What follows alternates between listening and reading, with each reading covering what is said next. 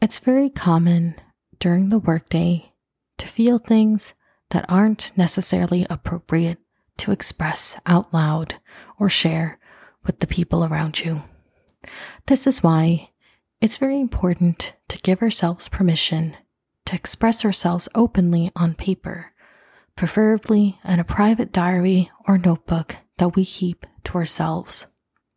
That way, whenever difficult emotions like sadness or anger or frustration comes up, we're able to openly communicate that to ourselves and vent, and let that emotion outside of our body and our mind.